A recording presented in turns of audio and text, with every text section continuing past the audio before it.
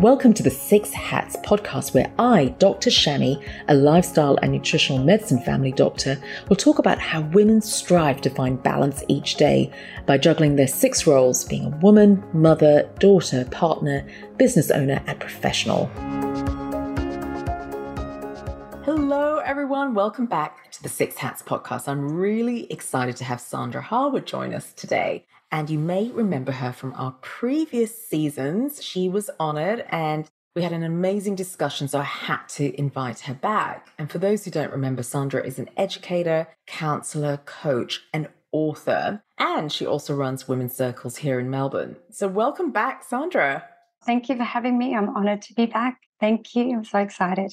So Sandra, we have to talk about this topic that we need to share this. And it's all about how we can step into different roles. So victim, hero, and villain. And you're so right, because when we really think about how movies are made, stories are created, it takes on those three roles. So are we actually taking on those three roles in life? And is that having a negative impact on us? And that's what we're going to dive into today. So Sandra, I would love to first just elaborate. For those who are not aware, give us some examples of what are these three roles in our daily life looking like? So we look for it outside of our body often, looking at it. If you're driving and someone cuts you off, all of a sudden they become the villain. Oh, look at that person, they've cut me off. Or if someone lets you in, oh, what a hero. Like you may not use that terminology, but oh, look, that person's so kind, they've let me in. I really appreciate that. And then if you do get cut off or something, then you might feel like a victim and think, oh, wow, these people have no consideration. So we project that out into the world with the way that we interpret situations. And what we don't maybe realize is that's like three parts of our inner critic. So our inner critic might be broken up into the villain, the hero, and the victim. So let's say I'm getting my daughter ready for school and I'm being the hero. Come on, up you get. I've made your lunch. I've done this. I've done that. I'm all excited. And then she's struggling to get up. So then all of a sudden it starts escalating. And the next thing you might be having to raise your voice or quicken her up, hurry up and be impatient. And then all of a sudden you go from being the hero to the villain. And it's like, oh my goodness. Now I'm looking at her and she's looking at me like, why are you rushing me? I need time. And then if it escalates even more, I start feeling like the victim. She's not helping. So all of a sudden I'm projecting like this villain onto her, this role onto her. And then she might start taking that up. So this is called the drama triangle. And it requires us to understand, to stand under each other. It's a power role. It's about win-lose.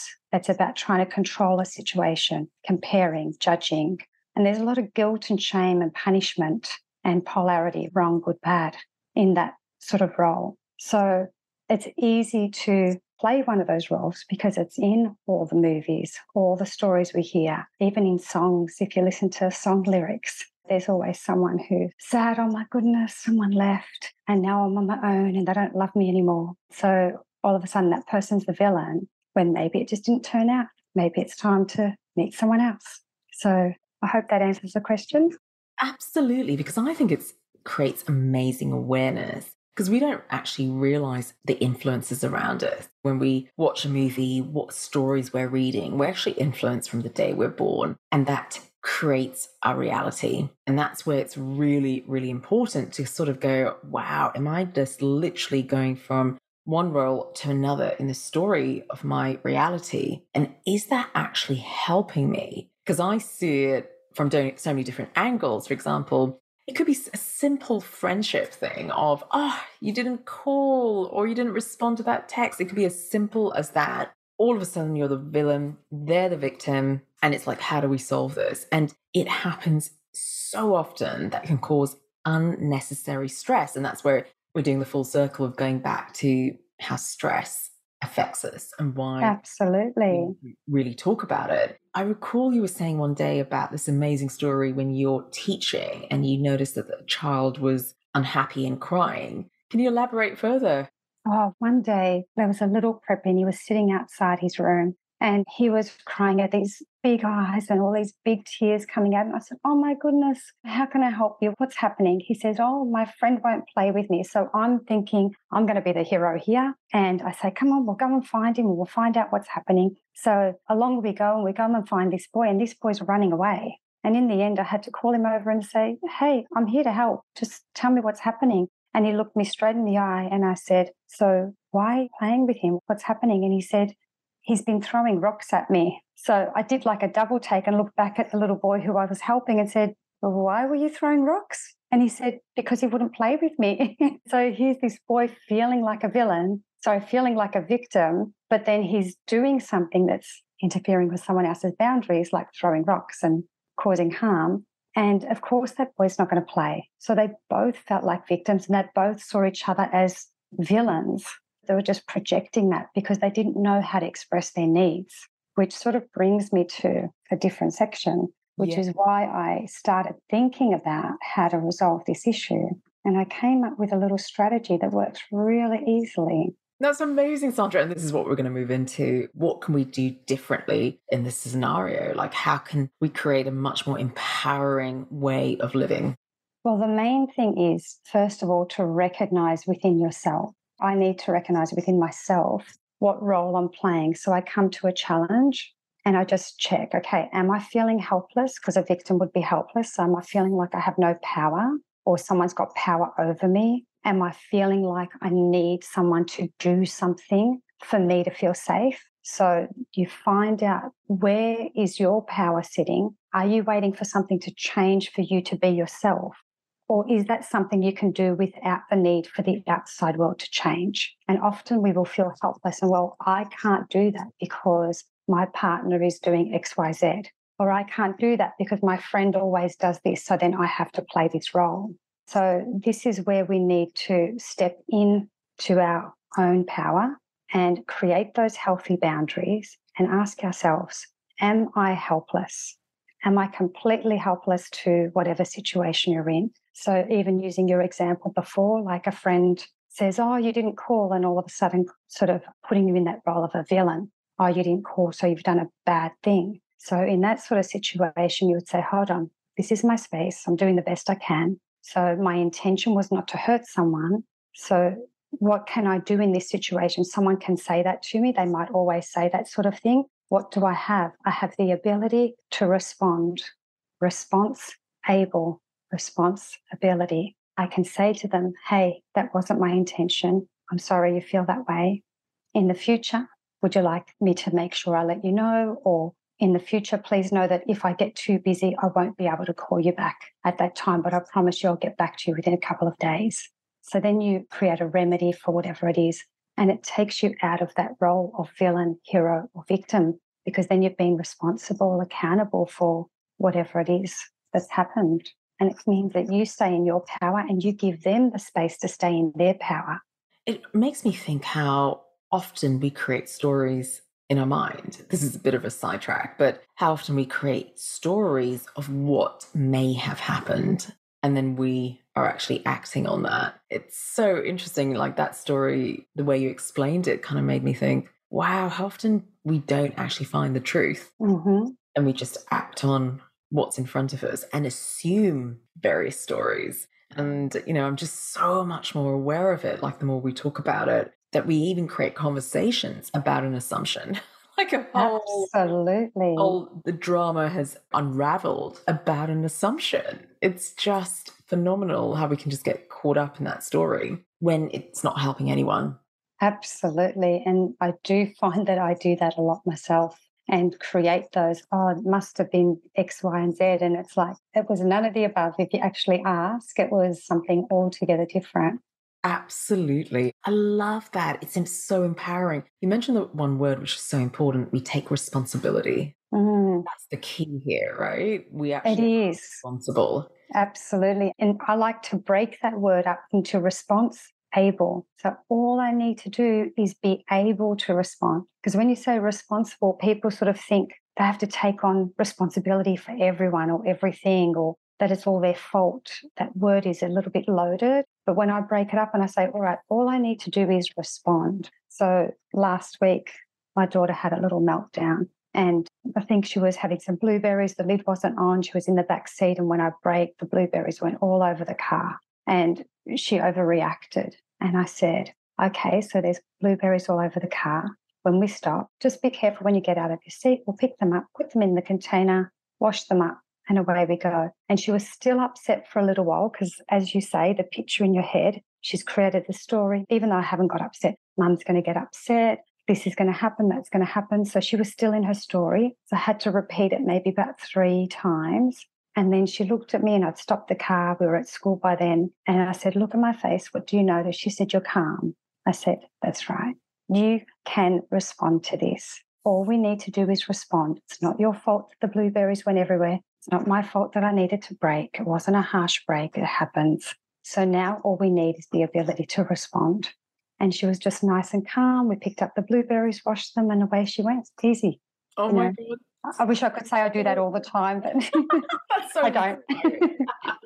But it is. It's just having that language with little ones. All you need to do is be able to respond. We can do it together. Yeah, there is another little story too, if that's okay. Go for it. Go for it. You know how I said about getting her up in the morning and then it escalating? I've noticed I've been practicing this for about the last month since I created it. And now I hear myself saying, and it's just coming naturally, things like, okay, what can I do that will contribute to you getting to school on time? So it's gone from hurry up to, okay, so what do you need? What do you need from me? What do you need from me to help you to get to school on time? So it's no longer a question of, we're going to be late, hurry up. And it's changed the whole energy of the morning. So it was, yeah. Wow. It's almost like there's a level of empathy. You realise she has to get to school. There's a lot of things to do. And here you are, you're helping her rather than being the villain who is rushing her to get to school when she knows she's struggling. She's got lots of things to sort of organise. Yes. Oh, that's such an amazing way. I'm always amazed, Sandra, how when you speak to your daughter, it's just phenomenal. I feel more people need to hear that interaction. It's so amazing. It is about emotional regulation. And the reason why I think it's so important, it can transform humanity if we know how to regulate, because that means we can interact with other human beings in a different way. Absolutely. All that unnecessary anger, hatred, and to be honest with you, just create a much peaceful environment. And I actually see that in so many adults who struggle to regulate their anger, struggle to regulate their emotions, or not know how to express their emotions. And I think that's a massive, massive gap in education and development and learning. And I don't even say it's part of the education system. I think there's the education system and there's something else around where the community steps in, where elders step in, and where you learn from life. I think there's absolutely talk about not enough in the education system, but there's also life university where parents step in or elders step in or community steps in to help you navigate through it. I don't think we can expect the education system to do everything. And the workload the education system has already, this is one of the reasons why I've sort of stepped a little bit away and done things like created the women's circles and coaching circles and things like that to support families and help to go from trying to understand each other to comprehending each other. So when you understand, you have to see it from just their point of view, whereas to comprehend, you gain meaning. You're meeting people's needs, you're taking in information and you're grasping various points of view rather than just your view and their view. So then you're getting a bigger picture. And when you do that, it's easy to step out of that drama triangle and step into your own power. It's easy to create your boundaries where, hey, I'm willing to come up to here. What would you like to contribute? And maybe we're going on the same path and maybe we're not, but at least you're responsible for your part to meet your needs. I'm responsible for mine. I can contribute to you, you contribute to me, but we're both responsible, able to respond for ourselves in our own life. I love that. And so having different circles to support people doing that is so important. So I absolutely agree with you in that regard with our community. Going back to that drama triangle, I realised how when it comes to boundary setting, people find it hard to create those boundaries because they're stepping into hero role. Absolutely. And I can see it in so many examples, not only in my personal life, as the rescuer, as the problem solver, in a personal setting, But I've subconsciously stepped into that hero role, which could be due to social conditioning, programming, whatever you want to call it. Absolutely. But it's become a habit. And it's when you addressed it in our workshop that you carried out at Mint Clinic for boundary setting, really made me aware how important it is to identify how many roles you take, the 3 roles. That affects your boundary setting. Oh, yeah, You absolutely. realize, wow, why am I stepping into hero? I don't need to. And, the whole ethos of Mint is empowering our patients to take responsibility for their health, moving away from that illness cycle of the doctor will fix you. I need to always ask someone to help me. And Yes. it's all part of the ethos of the clinic is empowerment. When you realize, what responsibility do I take in this situation? I have no control over someone else's reality. I'm not meant to always find their solutions. I would love an environment where we're all coaches for each other, where we're just Absolutely. sitting back, being that soundboard going, what would you do next? What's your next step? Mm. Because we're very quick to jump in and solve. It's something we've been conditioned to do because when you're younger, do this and you'll be a good girl or you'll be a good boy. Yes. It's created right from the get-go. So that's something that I've never said. Well, when I say never, of recent years, I don't say often to students, to any of my people that I'm working with, my daughter. I get away from that because what is good? Yep, exactly. In my culture, if I went to a different country, this would suit here, it wouldn't suit there. Good is, it's an opinion, it's subjective. However, I can say, you know what, that really met my needs. I really appreciate you really supported me. When you helped me with the dishes, that really supported me. Now I've got more time to play. I've got more time to do something with you. And I think that's the major key is knowing that we're here to support each other's needs. And the only reason we step into hero is because we used to be rewarded for doing things like that. There's something that I realized about the hero that sort of made me laugh at the time. But I wrote down, okay, what does my inner villain say? And I wrote that down. What does my inner victim say? And then when I got to the hero is basically just attacking the villain, defending the victim. And it actually wasn't doing anything. I don't know about it for anyone else, but for me, it had no other role but to do one of those 2 things. And to me, I always thought the hero is meant to save people, but really it just had power over.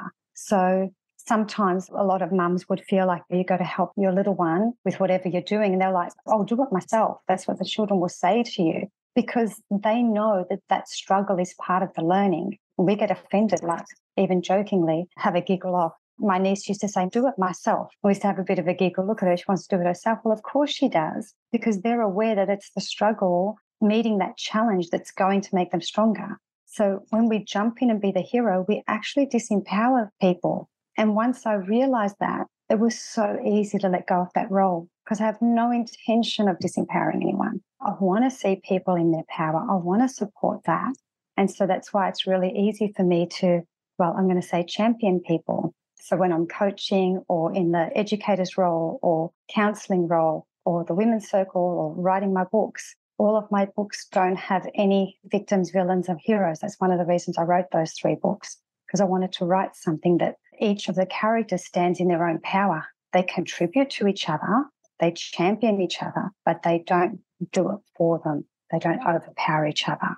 Yeah, so that's why I created another segment, which is Build the Inner Champion, which I've been working on at recent times. That's amazing. Could we talk quickly about being the victim? Yes. Because we, again, see that a lot, and almost everyone steps into their role around a victim to look after the victim, calm the victim down. Okay, how do we solve this? It's almost like a sense of urgency when I see that. I love to look at it differently. How can we empower the victim to stand in their power, to take a different action? There's something really funny that I do when I'm working with a group.